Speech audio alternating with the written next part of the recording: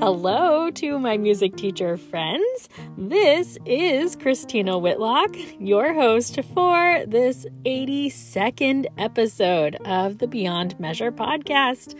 And of course, you know it, your anytime piano teacher friend.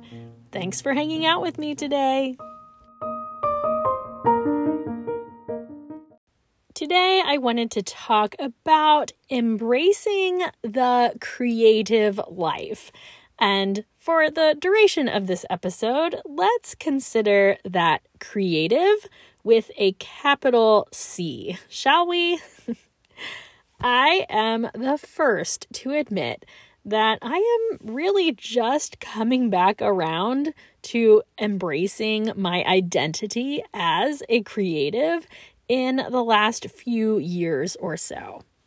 I think we all know how tempting it is to get kind of sucked into the vortex of studio teacher life, being fully consumed by lesson plans and scheduling mania and emails and recruitment strategies, and on the list goes.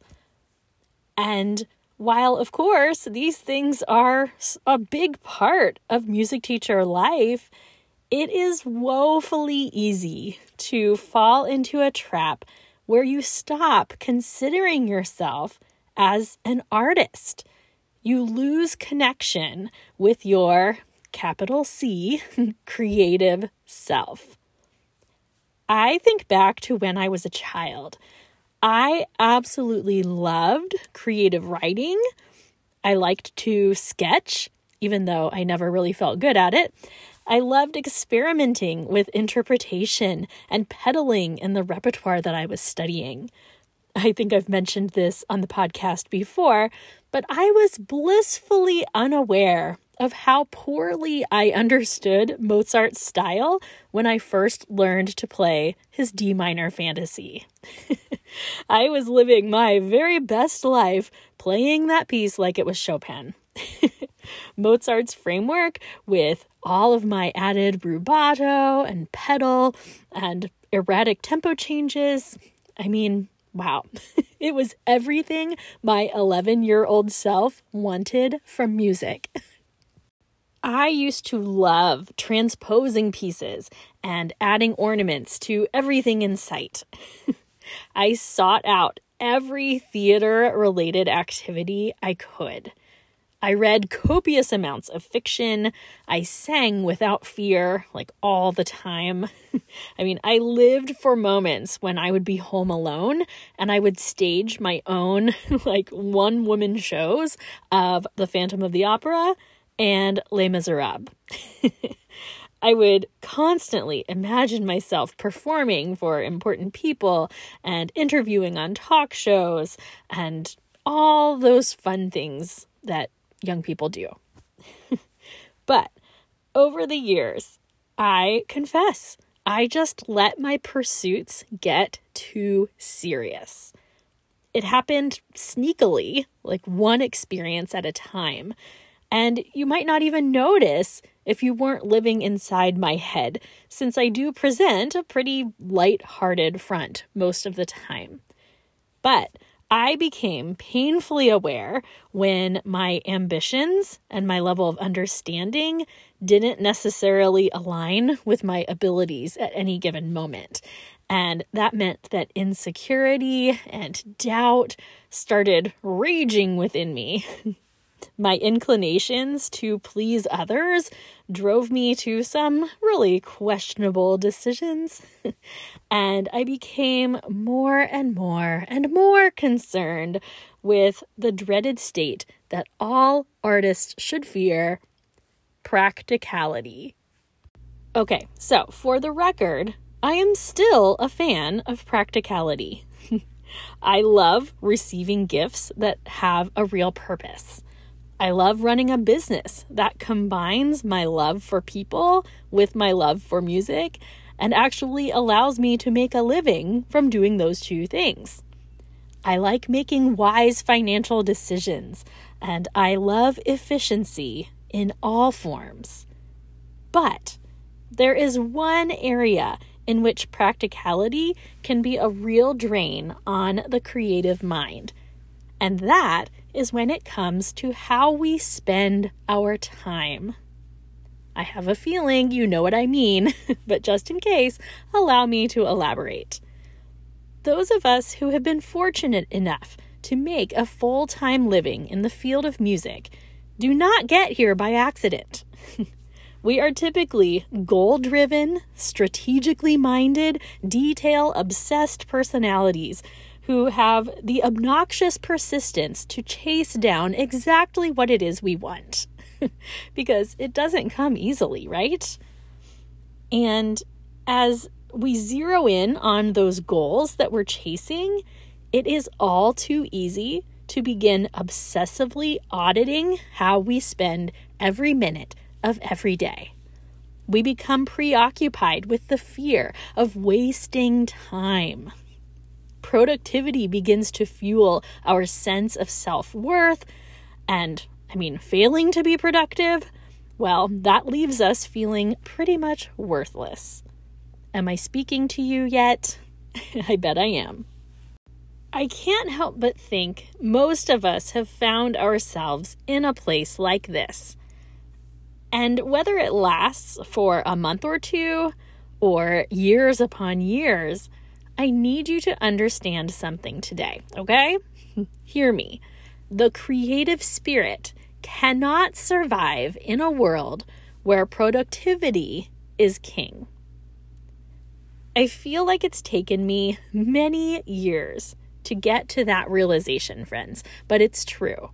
The creative spirit cannot survive in a world where productivity is king.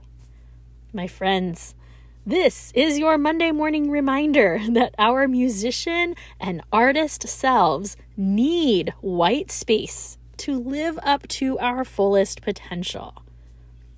I'm a big fan of Emily P. Freeman, who is an author and a podcaster and many other things, most notably on the show The Next Right Thing. I've mentioned her podcast in previous episodes, particularly back in episode 41, which was titled Solid Before Spectacular. It's a good one. You should go check it out, episode 41. Anyway, last year on her season of the Next Right Thing podcast, Emily Freeman made multiple references throughout the year to an article that had been written by a web programmer named Paul Graham. The piece is titled Maker's Schedule, Manager's Schedule, and I'll put a link to it in the notes for this episode so you can check it out. What Paul Graham brilliantly articulated in that piece is the fact that, regardless of your profession, some of us thrive on a manager's schedule, like filling in each block of time throughout the day with meetings and lunches and whatever. But others of us, notably creatives, need to work on what he called a maker's schedule. A maker's schedule has longer, open blocks of time to let our artist selves get deep into that flow state you've probably heard about elsewhere. Graham mentions how even something as simple as having a singular meeting on the calendar in the middle of the afternoon, regardless of how short it might be, can have devastating results on his productivity that day. What we are creating, whether that's computer programs or writing or composing or just contemplating how to be the most effective teacher, we are extremely limited by interruptions in our schedules. Am I right? Hearing that perspective from Paul Graham was a real eye-opener for me. It made me realize why I feel so thrown off the productivity wagon when I schedule like a single lesson in the middle of an otherwise open morning. I am forever looking back on my day thinking, why didn't I get more done? Or, how did I not get so-and-so's repertoire planned that morning? Friends, it's because the vast majority of us are pursuing projects better suited to a maker's schedule, but we work in a profession that is very geared towards the manager's schedule. I mean, even though I love the idea of the manager's schedule, I mean, it's so tidy and compartmentalized and organized. The more I thought of Paul Graham's essay, the more I realized how much struggle I've had as I've tried to wrangle my own processes and squeeze them into a manager's schedule. And I'm just not giving myself any room to go deep on the things that I'm hoping to create. Think about it. This is one of the main reasons that serious musicians do need to allot significant amounts of time to practice. I mentioned in last week's episode how much time I feel like I wasted in my degree studies as I strove to fill time on the clock rather than musical progress. But at the same time, we just can't sit down and get right into that flow state, right? Sometimes it takes us several minutes to acclimate ourselves and get in the zone. And it only takes one interruption to disturb that flow.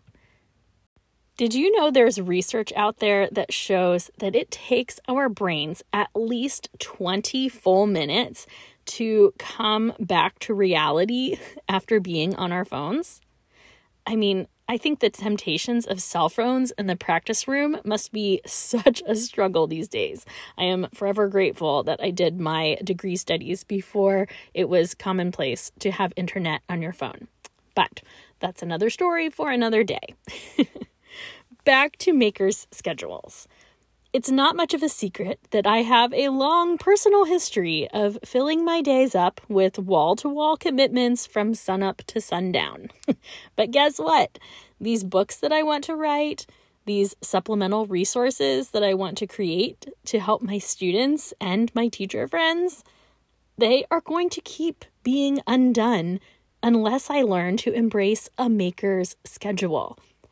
And I mean, honestly, even without those kinds of projects in your mind, I would argue with great certainty that our students will benefit from teachers who allow margin in their schedules for free thinking and even for seemingly frivolous pursuits. We need to build our lives around an expectation of being able to play with our art, friends. This means time to practice, time to improvise, to compose or to arrange, to break the rules of stylistic interpretations sometimes. For me, maybe it means a return to reading fiction every once in a while, and maybe even a reprise of my now infamous one-woman shows the next time I'm home alone.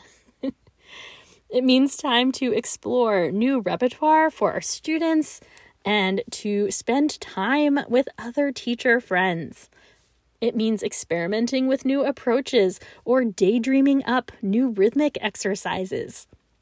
It means listening to music we might not otherwise listen to, or sometimes just sitting in absolute, total, blissful silence, watching our thoughts pass in and out of our conscious minds. At the most practical level, for me, looking forward to the fall schedule, it means leaving 2 mornings absolutely clear and utilizing those days to dive deep into the work that my heart is calling me to do. It means continuing to leave weekends open entirely for family time and giving myself a clear pass to put work away for those 48 hours. And you know what? It feels so self-indulgent, doesn't it? I mean, there are many, many people in many professions who would hear this and they would think 2 empty mornings sounds like such a luxury. But there are 2 things that those people forget. Number 1, those creative deep dives are draining work. I mean, we confront a lot of inner demons as we put our hearts out into the world, don't we? And number 2, The world needs the work of creative, capital C, people. Now, more than ever, the world needs the beauty and the levity that we bring to it as artists. There is too much ugly out there to occupy our attention.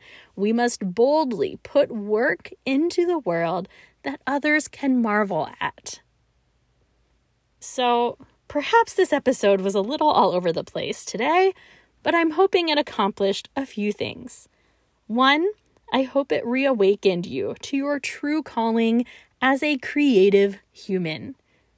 And I want you to remember that creativity takes many forms, but I just know it's part of you. If you have not connected with that part of your being in a while, I hope I've convinced you that today is the time. I also hope that I've helped you make peace with the need for white space in your schedules. I don't think there's any escaping a partial manager's schedule here in Studio Teacher World, but I hope you will relentlessly pursue kind of a hybrid version of the maker's schedule alongside the necessity of the manager's schedule.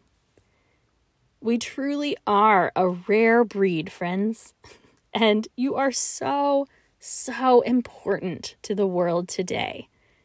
So with that idea, let's raise a glass together, real or imaginary, and we'll wrap up today with a toast.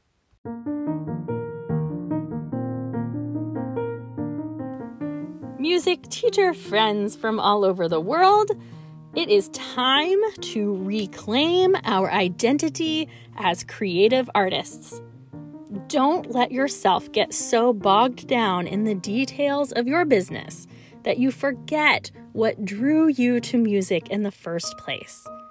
Toss the ideas of perfectionism and practicality out of the window, at least for a few minutes, and just see where it takes you. The world needs us to bring our genuine hearts and express that through whatever art forms we can. You have such an important place here on this earth, my friends, and I hope you go forth and find it with great enthusiasm. Cheers to you, my ultimate creative friends. Hear, hear.